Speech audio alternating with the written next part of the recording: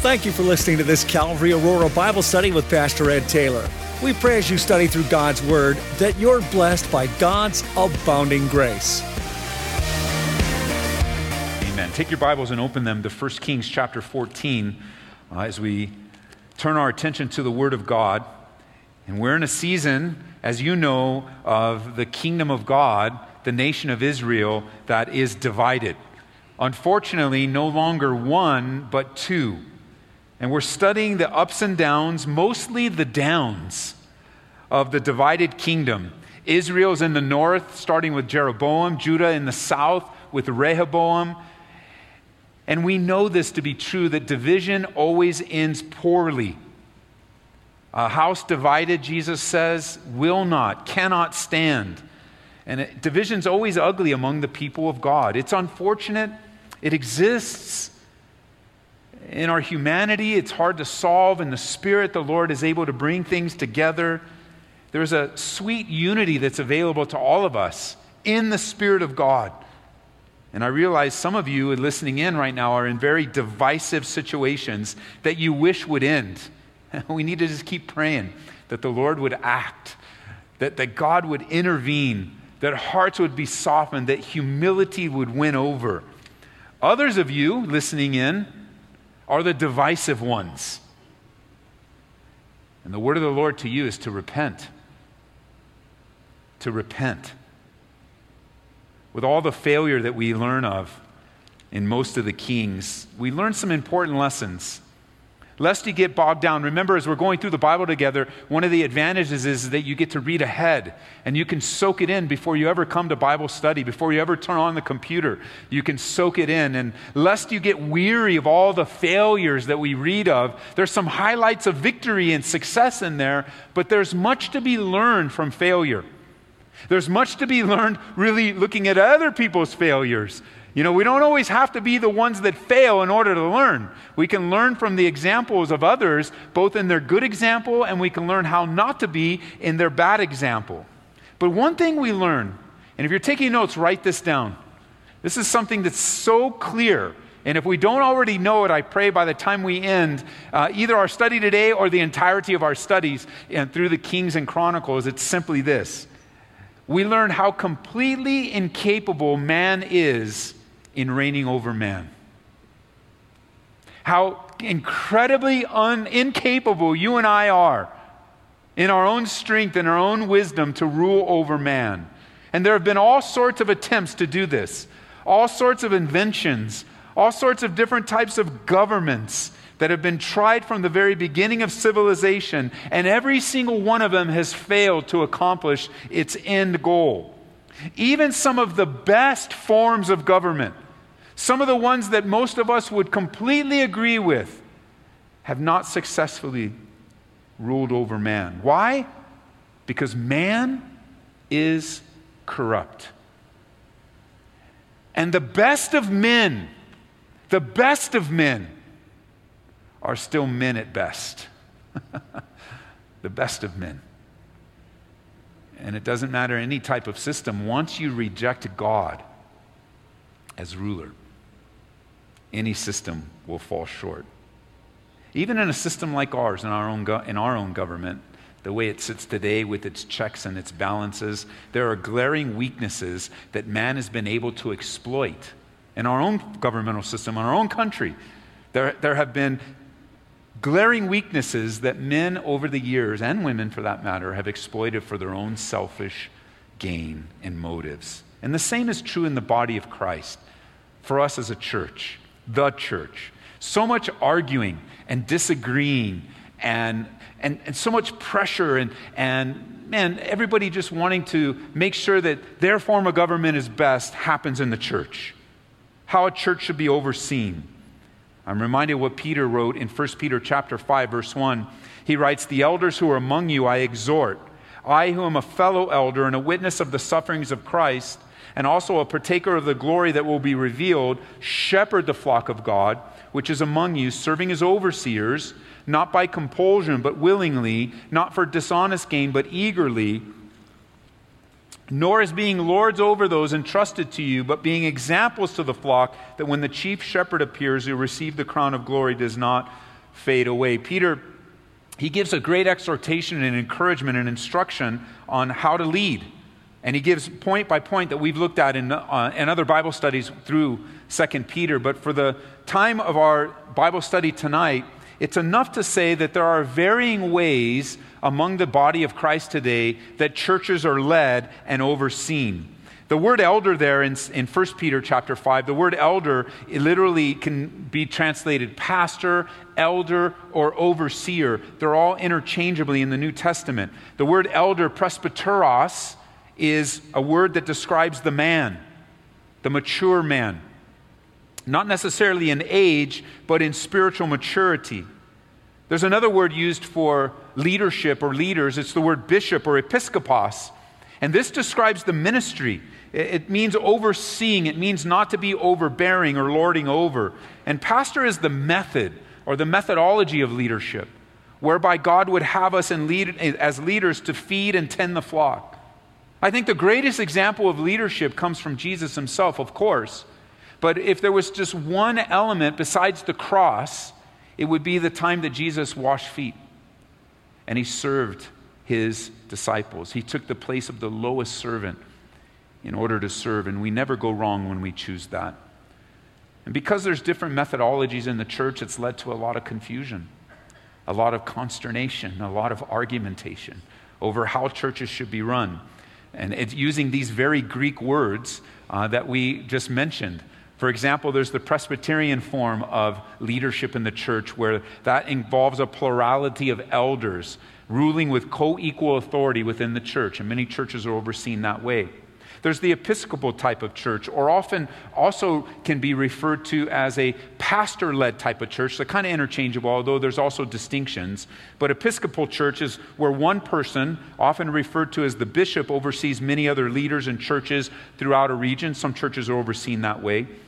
Some churches are overseen in a congregational way where everything in the church is ratified by a church vote. Nothing really moves forward without everyone's approval.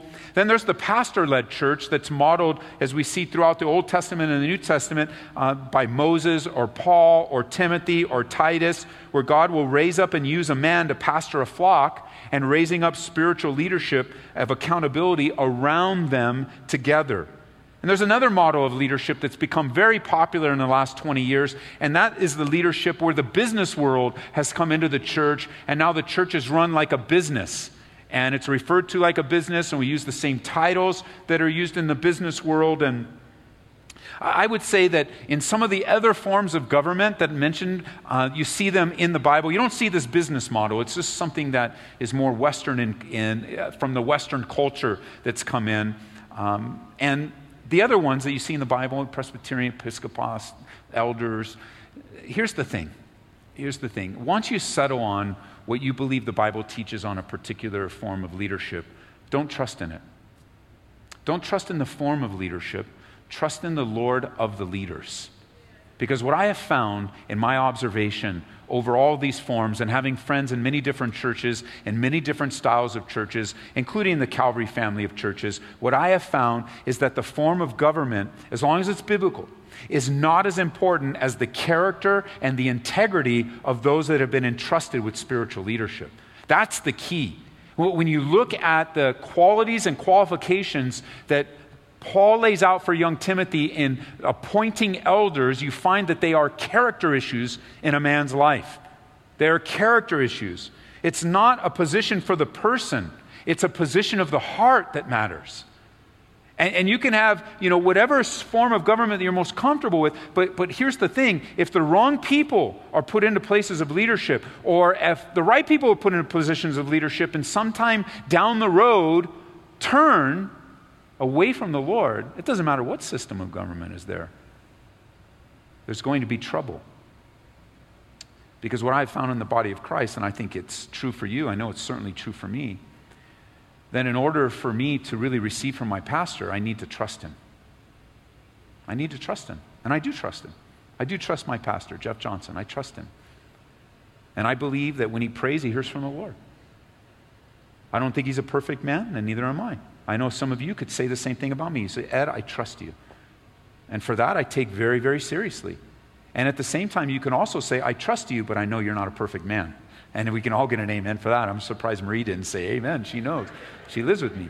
She knows. I'm not a perfect man. Neither are the pastoral men here. We're not perfect men. But I believe we have a team of men that our hearts are set to seek the Lord. We want to hear from the Lord. We want to serve you well. We want to own up to our mistakes. We want to humble ourselves before you. We want to serve God so that you have joy and we have joy, but none of us are perfect.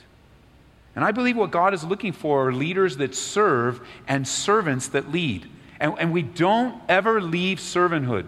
The way of ministry, as you think of all the responsibilities you get, the more responsibility the Lord gives you, whether it's in the church or in the world, because every believer is a leader. Every believer has leadership because you have the very Holy Spirit of God dwelling in you. And God is a leader. And what realm of life you're in, where you work, what cubicle you're in, what bus you drive, or what phone you answer, you are a follower of Jesus Christ and dwelt by the Holy Spirit. And because of your presence of where you are, whether you're at home raising the kids, or you're homeschooling the kids, or you're teaching kids in the pub, wherever you are, you're a leader. And the greater you're a servant, the greater leader you'll be. And as you get more responsibility, as God gives you more responsibility, whether it's through the leadership of your church here, or you get a promotion at work, as God begins to enlarge your sphere of influence and enlarge your ability to speak into people's lives, you don't become less of a servant. You need to match that promotion, if you will. The Bible says that promotion doesn't come from the east or the west, but God puts down one and raises up another. So only promotion comes from the Lord. It wasn't your supervisor. It wasn't everybody voting for you. It wasn't your employee of the month plaque that got you the promotion. God gave you that promotion. And he deserves the credit for that. And the way that you respond to that is that the greater responsibility that you and I are given, the greater the servant we must be. If you don't match greater responsibility with greater servanthood, you will deceive yourself and quite possibly hurt people in a very significant way and miss out what the Lord is speaking to you. Now, we spent a considerable amount of time on that because the chapter before us is pretty straightforward. And we'll pull out a few things, but it's a pretty straightforward chapter. So pick up with me in verse 1 with all that in mind as we watch the failures of the kings and we're reminded where we're at. 1 Kings chapter 14, verse 1. At that time, Abijah, the son of Jeroboam, became sick. And Jeroboam said to his wife, "Please arise, disguise yourself, that they may not recognize you as the wife of Jeroboam, and go to Shiloh. Indeed, Ahijah the prophet is there, who told me that I would be a king over this people. Also take with you 10 loaves, some cakes, a jar of honey, and go to him. He will tell you what will become of the child." And Jeroboam's wife did so. She arose and went to Shiloh and came to the house of Ahijah, but Ahijah could not see, for his eyes were glazed by reason of his age.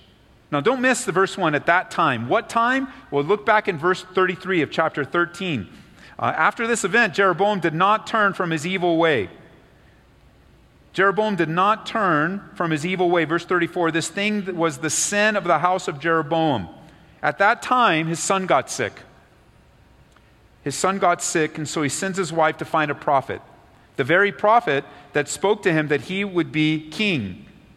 He isn't asking for counsel. There's no indication he's asking for counsel. There's no indication that he's asking for prayer. There's no indication that he wants to hear from the Lord. It just seems as if, and I think we can pull from the context, that he just wants to know the future. And as he sends her and he wants her to be disguised. And she finally meets up with Ahijah. And it says that Ahijah could not see, for his eyes were glazed by reason of his age. Now, he wasn't able to see, but he could hear. And this is a great picture. If we were developing this for just a topical Bible study, we'll see with Ahijah becomes a great picture of not being able to see physically, but able to see spiritually, as you'll see in the text. Verse 5. Now, the Lord had said to Ahijah, "Here is the wife of Jeroboam coming to ask you something about her son, for he is sick. Thus and thus you shall say to her, for it will be that when she comes in, that she will pretend to be another woman." Now, verse 5, you might want to mark, put a star around it, put a heart right next to it. I want God to speak to me like this. I hope you do. You know, your eyes don't have to be glazed over. I mean, there are so many times where people are pulling the wool over our eyes, where they're flat out lying. And they're flat out not telling the truth. And we can see perfectly, but we just don't see spiritually. And here's an example of God telling us exactly what's going to happen. I don't know about you, but I want God to speak to me like that. I want God to reveal things to me that I don't know and that I can't see. And then I am uncertain. I have to say, many times in ministry, God has revealed to me after the fact. That's a pretty painful revelation. He's revealed to me after the fact. But Lord, talk to me like this. Maybe that'll be your prayer tonight. God, talk to me like this. Give me the scoop. Maybe you have a situation right now where you just don't know what is happening. Well, man, look at, now the Lord said to Ahijah, and I believe you have an even deeper relationship with God than Elijah did, because the Spirit of God lives in you permanently. And so it was, verse 6, when Ahijah heard the sound of her footsteps as she came through the door, he said, "Come in, wife of Jeroboam." The disguise did not work. But you know what I see here? He believed the word of the Lord. "Come in, wife of Jeroboam." If you like to write in your Bibles there, you can write the word busted. Because even if it doesn't happen, even if God didn't speak to Ahijah, even if Ahijah didn't say, "Come in, wife of Jeroboam," guess what? She was busted all along. God knew. This is no surprise to God. We don't get anything over on God in our lives. We can't hide anything. And so here, "Come in, wife of Jeroboam. Why do you pretend to be another person? For I have been sent to you with bad news. Go tell Jeroboam," verse 7, "Thus says the Lord God of Israel, because I exalted you from among the people and made you ruler over my people Israel, and tore the kingdom away from the house of David and gave it to you, and yet you have not been as my servant David, who kept my commandments and who followed me with all of his heart to do only what was right in his eyes, but you have done more evil than all who were before you. For you have gone and made yourself other gods and molded images to provoke me to anger, and have cast me behind your back. Therefore, behold, I will bring disaster on the house of Jeroboam, and will cut off from Jeroboam every male in Israel, bond and free, and I will take away the remnant of the house of Jeroboam as one takes away refuse until it's all gone." The disguise does absolutely nothing. The blind prophet could see right through it and was given a word from the Lord. "Jeroboam, you're a horrible leader. You haven't acknowledged me in your life. And the worst of the worst," verse 9, "you've done more evil than all who were before you." What a testimony. Leading his people into idolatry. And because of that, your family will suffer. Verse 11. "The dog shall eat whoever belongs to Jeroboam and dies in the city. And the birds of the air shall eat whoever dies in the field. For the Lord has spoken it. Arise, therefore, go to your own house. When your feet enter the city, the child shall die. And all Israel shall mourn for him and bury him, for he is the only one of Jeroboam who shall come to the grave, because in him there is found something good toward the Lord God of Israel in the house of Jeroboam." Verse 14. "Moreover, the Lord will raise up for himself a king over Israel, who shall cut off the house of Jeroboam. This is the day." What? Even now. "For the Lord will strike Israel as a reed is shaken in the water. He will uproot Israel from this good land which he gave to their fathers, and will scatter them beyond the river, because they've made their wooden images, provoking the Lord to anger.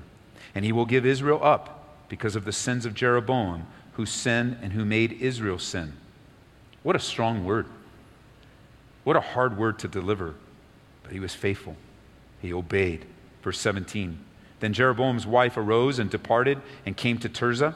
When she came to the threshold of the house, the child died, and they buried him, and all Israel mourned for him, according to the word of the Lord which he spoke through his servant Ahijah the prophet." Now, the rest of the acts of Jeroboam, how he made war and how he reigned, indeed, they're written in the book of the Chronicles of the Kings of Israel. The period that Jeroboam reigned was 22 years, and he rested with his fathers. Then Nadab, his son, reigned in his place. So she was sent back with a difficult word. And on top of the horrific tragedy, the rest of the family will die as well. It would only be a couple of years before the fullness of the prophecy would be completed. A man by the name of Baasha did not only kill Nadab, but also the entire house of Jeroboam. But this prophecy goes beyond the current situation. It goes beyond into the future of Israel, speaking into the future. Things would go from bad to worse for them. It will get so bad that God will finally remove them from the land by scattering them by the Assyrians. That spiritual law that we just can't get out from under, believer and unbeliever alike. Let me show it to you. I've quoted it often. Let me show it in your Bible. Would you go to Galatians chapter 6? There is that spiritual law that none of us, this is going to be a recurring theme throughout the book of Kings and Chronicles, where we watch this happening over and over again. Now, gloriously, by faith in Jesus Christ, He took the death penalty for you and for me. He took the death penalty for you and for me, and yet there are still consequences from our decisions. And even then, God is gracious. I think back to all the things that could have easily happened to me, all the times that I rebelled against God, all of the times, both believer, which as unbeliever, really, really bad, and believer, just as bad, that they may not be as dramatic as when I was an unbeliever, but sin against God is sin. And I see how gracious God and how patient God and how loving God has been with me. And at times has it been so gracious that I haven't felt the full weight of consequences.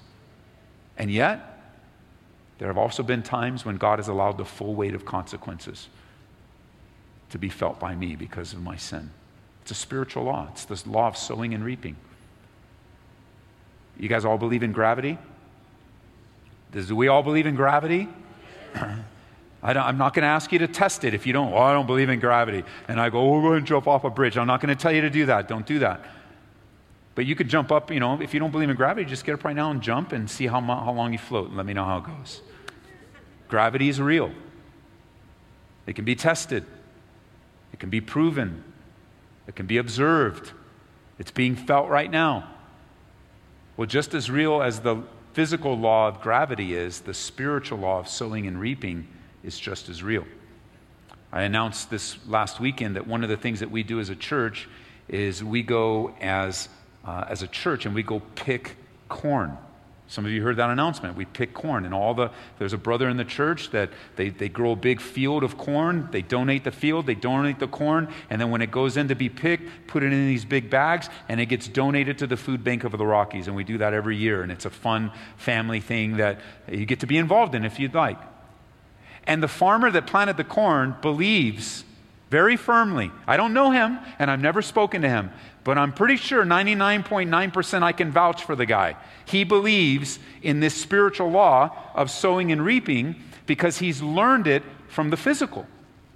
So that when you go out and pick corn, you can look backwards and understand the reason you're picking corn, the consequence of picking corn and these stalks of corn has come because he planted what? Corn. And you guys are looking at me like, come on, dude. Seriously. Yes, I'm serious. I want you, even if you think it's a silly illustration, I want you to be in your head. You can just think, oh, Ed is just silly and goofy all the time and he's just telling us stuff that we already know. Yeah, I want you to go out thinking that. Corn, of course you plant corn. I can't believe what kind of pastor he is. Plant corn, get corn. Of course! I don't know if you talk like that, but maybe you feel like that. Fine. Maybe on the radio. I can't believe it. Who lets this guy on the radio talk about corn? Of course you plant corn, of course. Yes. I want you to be that convinced because this is true too. Galatians chapter 6. I want you to feel the same way. Galatians chapter 6. Pick up in verse 6.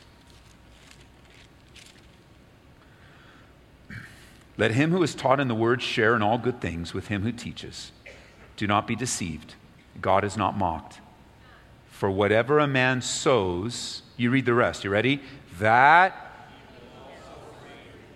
For he who sows to the flesh will of the flesh reap corruption, and he who sows to the Spirit of the Spirit will reap everlasting life. They're both true. They're both true. Sowing to the Spirit, it's going to be beautiful. It's going to be wonderful. It may take some time. It takes time for a crop to to grow. It may take get rid of some of the pests. You may need to toil or get the soil all ready and till the ground. It may take time, but you can be sure that the one that sows to the Spirit is going to reap everlasting life.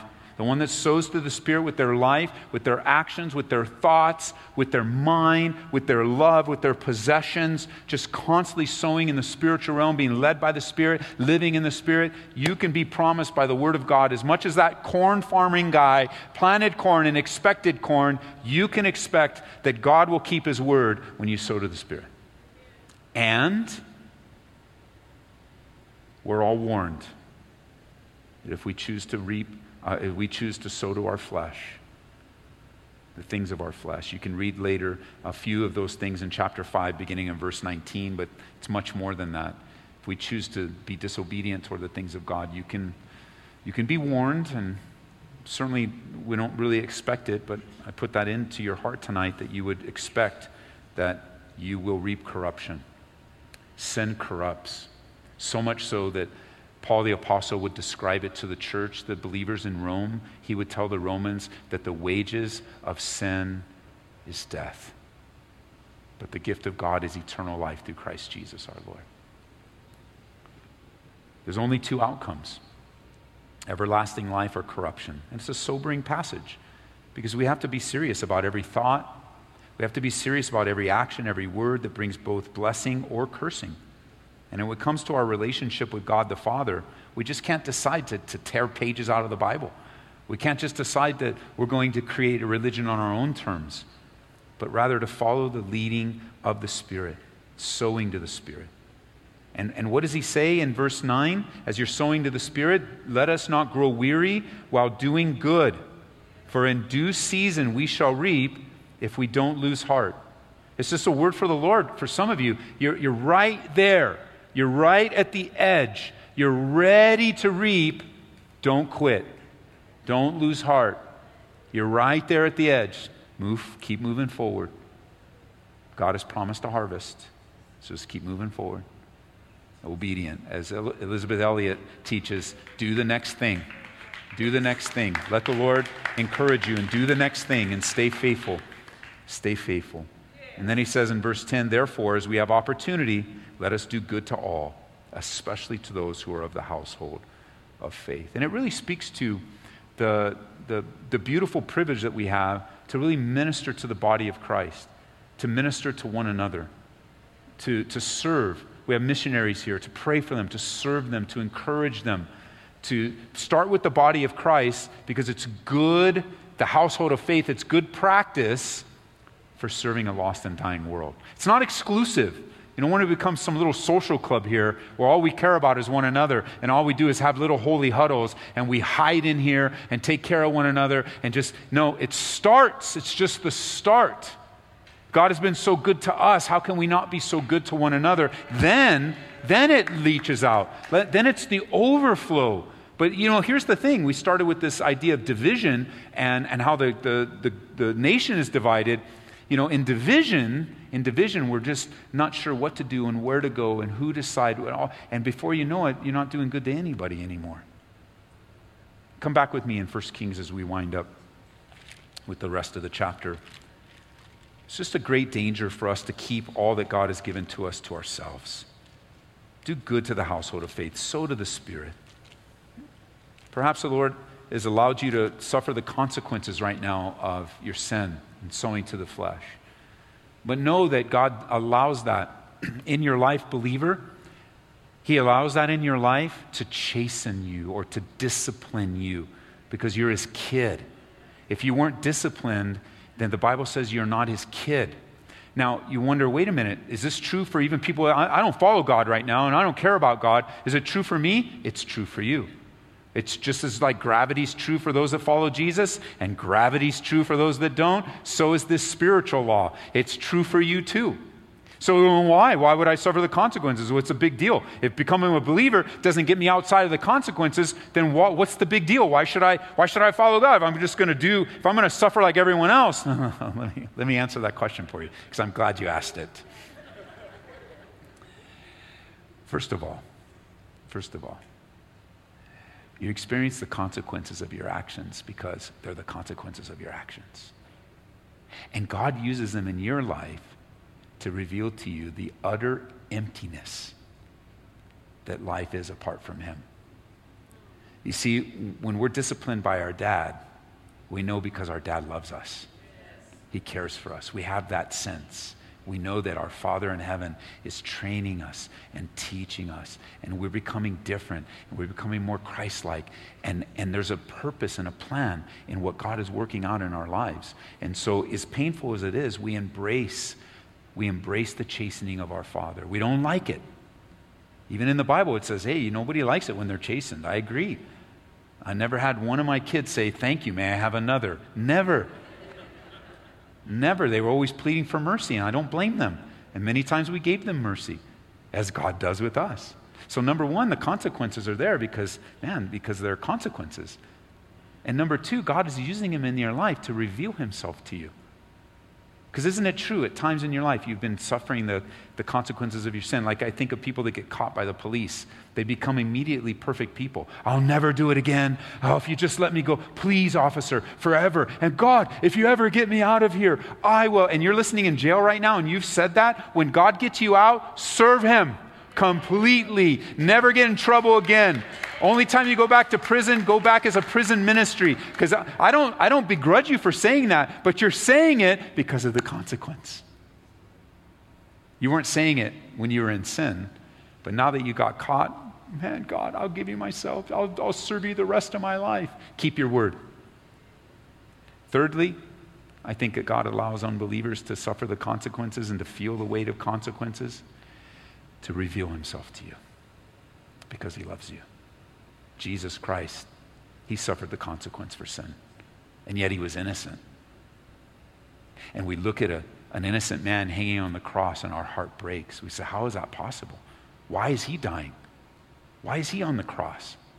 I deserve what he did, and yet he's paying the price for me. Why? Because God wants to open your eyes to what true love looks like. The Bible says that God demonstrated his love to us, that while we were yet sinners, which is all of us, Christ died for the ungodly. How would you ever know that you're ungodly unless you suffered the consequences of your sin? And that's really the issue. You don't like the word sin? That's okay. We'll call it mistakes. You don't like the word mistakes? That's fine. We'll call it breaking the law. We'll call it mishaps. We'll call it whatever it is that reveals to you. See, God calls it sin. So you can call it whatever you want. And that's fine, because I'll work with you all the way. We'll start with mishaps, and we'll start with mistakes, and then we're going to end up at sin. Because that's what God calls it. And it's okay. If you want to start here, I'll walk with you. You can look at your life and you go, man, I'm not a perfect person. As this last Sunday after I went home, I was just thinking on the way home from services that all three services, I called everybody listening, I called us all liars. That's a pretty heavy thing for a pastor to do. But it's the truth. We've all lied. And even as believers. If you weren't here and you go, Ed, you didn't call me a liar, listen to the message. I think I made a compelling case for the fact that even as believers we can be dishonest. Shading the truth. Now, of course, we don't like to be called liars, but that's only because it's hard to see ourselves in the mirror. And it's hard to admit any weakness in our lives. And for those of you that are apart from Jesus Christ right now, it's really hard for you. I might have, even as what I just shared right now, I got a few laughs from those that know me, but you don't know me. I might have aroused in you some anger and some frustration. How can you say that? And who do you think you are? And Mr. Pastor up there, and you think you're perfect. No. I just know this. Whatever biblical means necessary to get your attention toward God, I'm willing to do. I'm not really concerned about what you think about me, but I'm very concerned about what you think about the God that loves you and cares for you. And I just know this. If somebody loves me, they're going to tell me the truth. If somebody doesn't love me, they're going to lie to me. They're going to do stuff behind my back. They're going to do all kinds of things to try to hurt and to harm me. Somebody telling me the truth in love is not trying to hurt or harm me. They're trying to help me. So today you have a chance, an opportunity to receive Jesus Christ. An opportunity to examine in your mind, even with using your imagination, of what it must have been like to stand at the cross and see a brutally beaten man die a torturous death for you and for me. To see what it is to recognize that when, as we come back to 1 Kings now, as we find ourselves in a place of all these failures and what God has allowed in their lives and the consequences of his sin and how a man loses his whole family and on. Why? Because of sin, that it's God's heart for you not to live this way. And so notice in verse 21, he says, and Rehoboam, we're turning now to Rehoboam, the son of Solomon. He reigned in Judah. Rehoboam was 41 years old when he became king. He reigned 17 years in Jerusalem, the city which the Lord had chosen out of all the tribes of Israel to put his name there. His mother's name was Naamah, an Ammonitess. Now Judah did evil in the sight of the Lord. They provoked him to jealousy with their sins which they committed, more than all that their fathers had done. For they also built for themselves high places, sacred pillars, and wooden images on every high hill and every green tree. And there were also perverted persons in the land. There was sexual sin. They did all kinds of abominations of the nations which the Lord had cast out before the children of Israel. And it happened, verse 25, in the 5th year of King Rehoboam, that Shishak, the king of Egypt, came up against Jerusalem. And he took away the treasures of the house of the Lord and the treasures of the king's house. He took away everything. He also took away all the gold shields which Solomon had made. And King Rehoboam made bronze shields in their place and committed them to the hands of the captains of the guards who guarded the doorway of the king's house. And so it was, whenever the king went into the house of the Lord, that the guards carried them and brought them back into the guard chamber. And the rest of the acts of Rehoboam and all that he did, are they not written in the book of the Chronicles of the kings of Judah? And there was war between Rehoboam and Jeroboam all their days. Rehoboam rested with his fathers and was buried with his fathers in the city of David. His mother's name was Naamah, an Ammonitess, and Abijam, his son, reigned in his place. Now I've got another 15 minutes of commentary on this that is going to wait till next time. So you'll just have to tune in next time and show up next time, because I don't want to go through it really quick, but enough to say this. Jeroboam had problems. Rehoboam had problems. And the major issue, the crux of their problems, is they turned their back on God. They turned their back on God and became idolaters. And may the Lord protect us from turning our backs on him. So, Father, I know there's much more to share, and I know that you have more to share with us, but instead, you would take us down the lane of salvation and grace. We think about how consequences can so easily disturb us and discourage us. But in reality, they are used to draw us. For us as believers, if it's possible, God, I thank you. I want to mean this, God. I thank you for your discipline and chastening in my life. I don't like it. I don't like it when it's happening. But I'm grateful that you love me enough to teach me. And that even the consequences for my bad decisions are not wasted. They're not wasted. That you can even redeem what was meant for evil, you turn around for good. But it's so painful, Lord. And I just pray for those under the weight of pain tonight. The pain of their own decisions and consequences, Lord. That you might be merciful to us. Would you pour out your mercy upon us tonight and not give us what we deserve, but rather be gracious toward us, giving us that which we don't deserve. And Father, we know that you've done so much for us. You've given us all things, and yet, as a good dad, you still give more and more and more. And so I pray for those that are here, those that are listening in, that are separated from you right now, that are in a heavy situation, and for a brief moment they're turning in their hearts and attention towards you. Would you draw them to you, God? Would you do that work, Father, of drawing them to you with cords of love? Would you reveal to them the depth of your love for them? Would you give them that power supernaturally to recognize the demonstration of your love? That even while we were still sinners. You died for us. You didn't wait for us to clean up. You didn't wait for us to change. You didn't wait for us to get everything in order, but you saved us as we were, I should say. Grow us up into what you want us to be. So I want to give you a chance. If you're here tonight, you've never given your life to Jesus Christ, today is the day. Now is the moment. And so I just want to ask you, if that's you, would you just stand to your feet? I want to pray with you. I want to give you an opportunity to publicly respond to the gospel. Of course, you guys on the radio, I don't see you, or on the internet, but God sees you. And there's just that sense of turning your life toward God today. Repenting of your sins. That's a Bible word for mean to turn away from your sins. To turn away from. To turn away from. God bless you. God bless you. You guys standing next to him that are believers, can you lay your hands on this brother over here? Just, yeah, you on my left, so you're this side. You guys can open your eyes and look at me. We'll wait. You guys over here. Anybody else that would say, that's me? I think there's more than just one. But if there's just one, all the heavens and all the angels in heaven rejoice. So it's okay. But if there's more, I just acknowledge you out on the radio. I acknowledge you on the internet, like God sees you.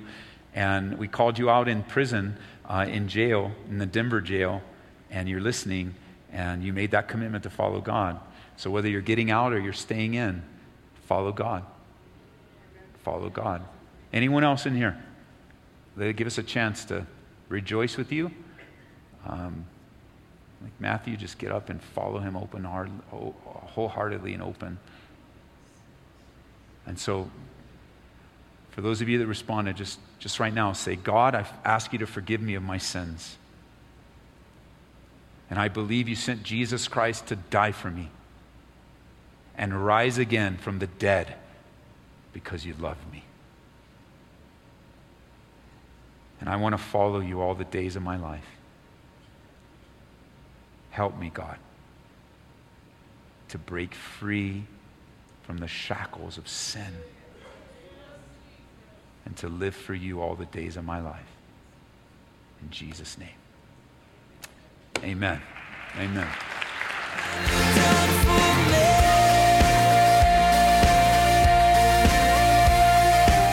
We pray that you've been touched by this study from Calvary Aurora.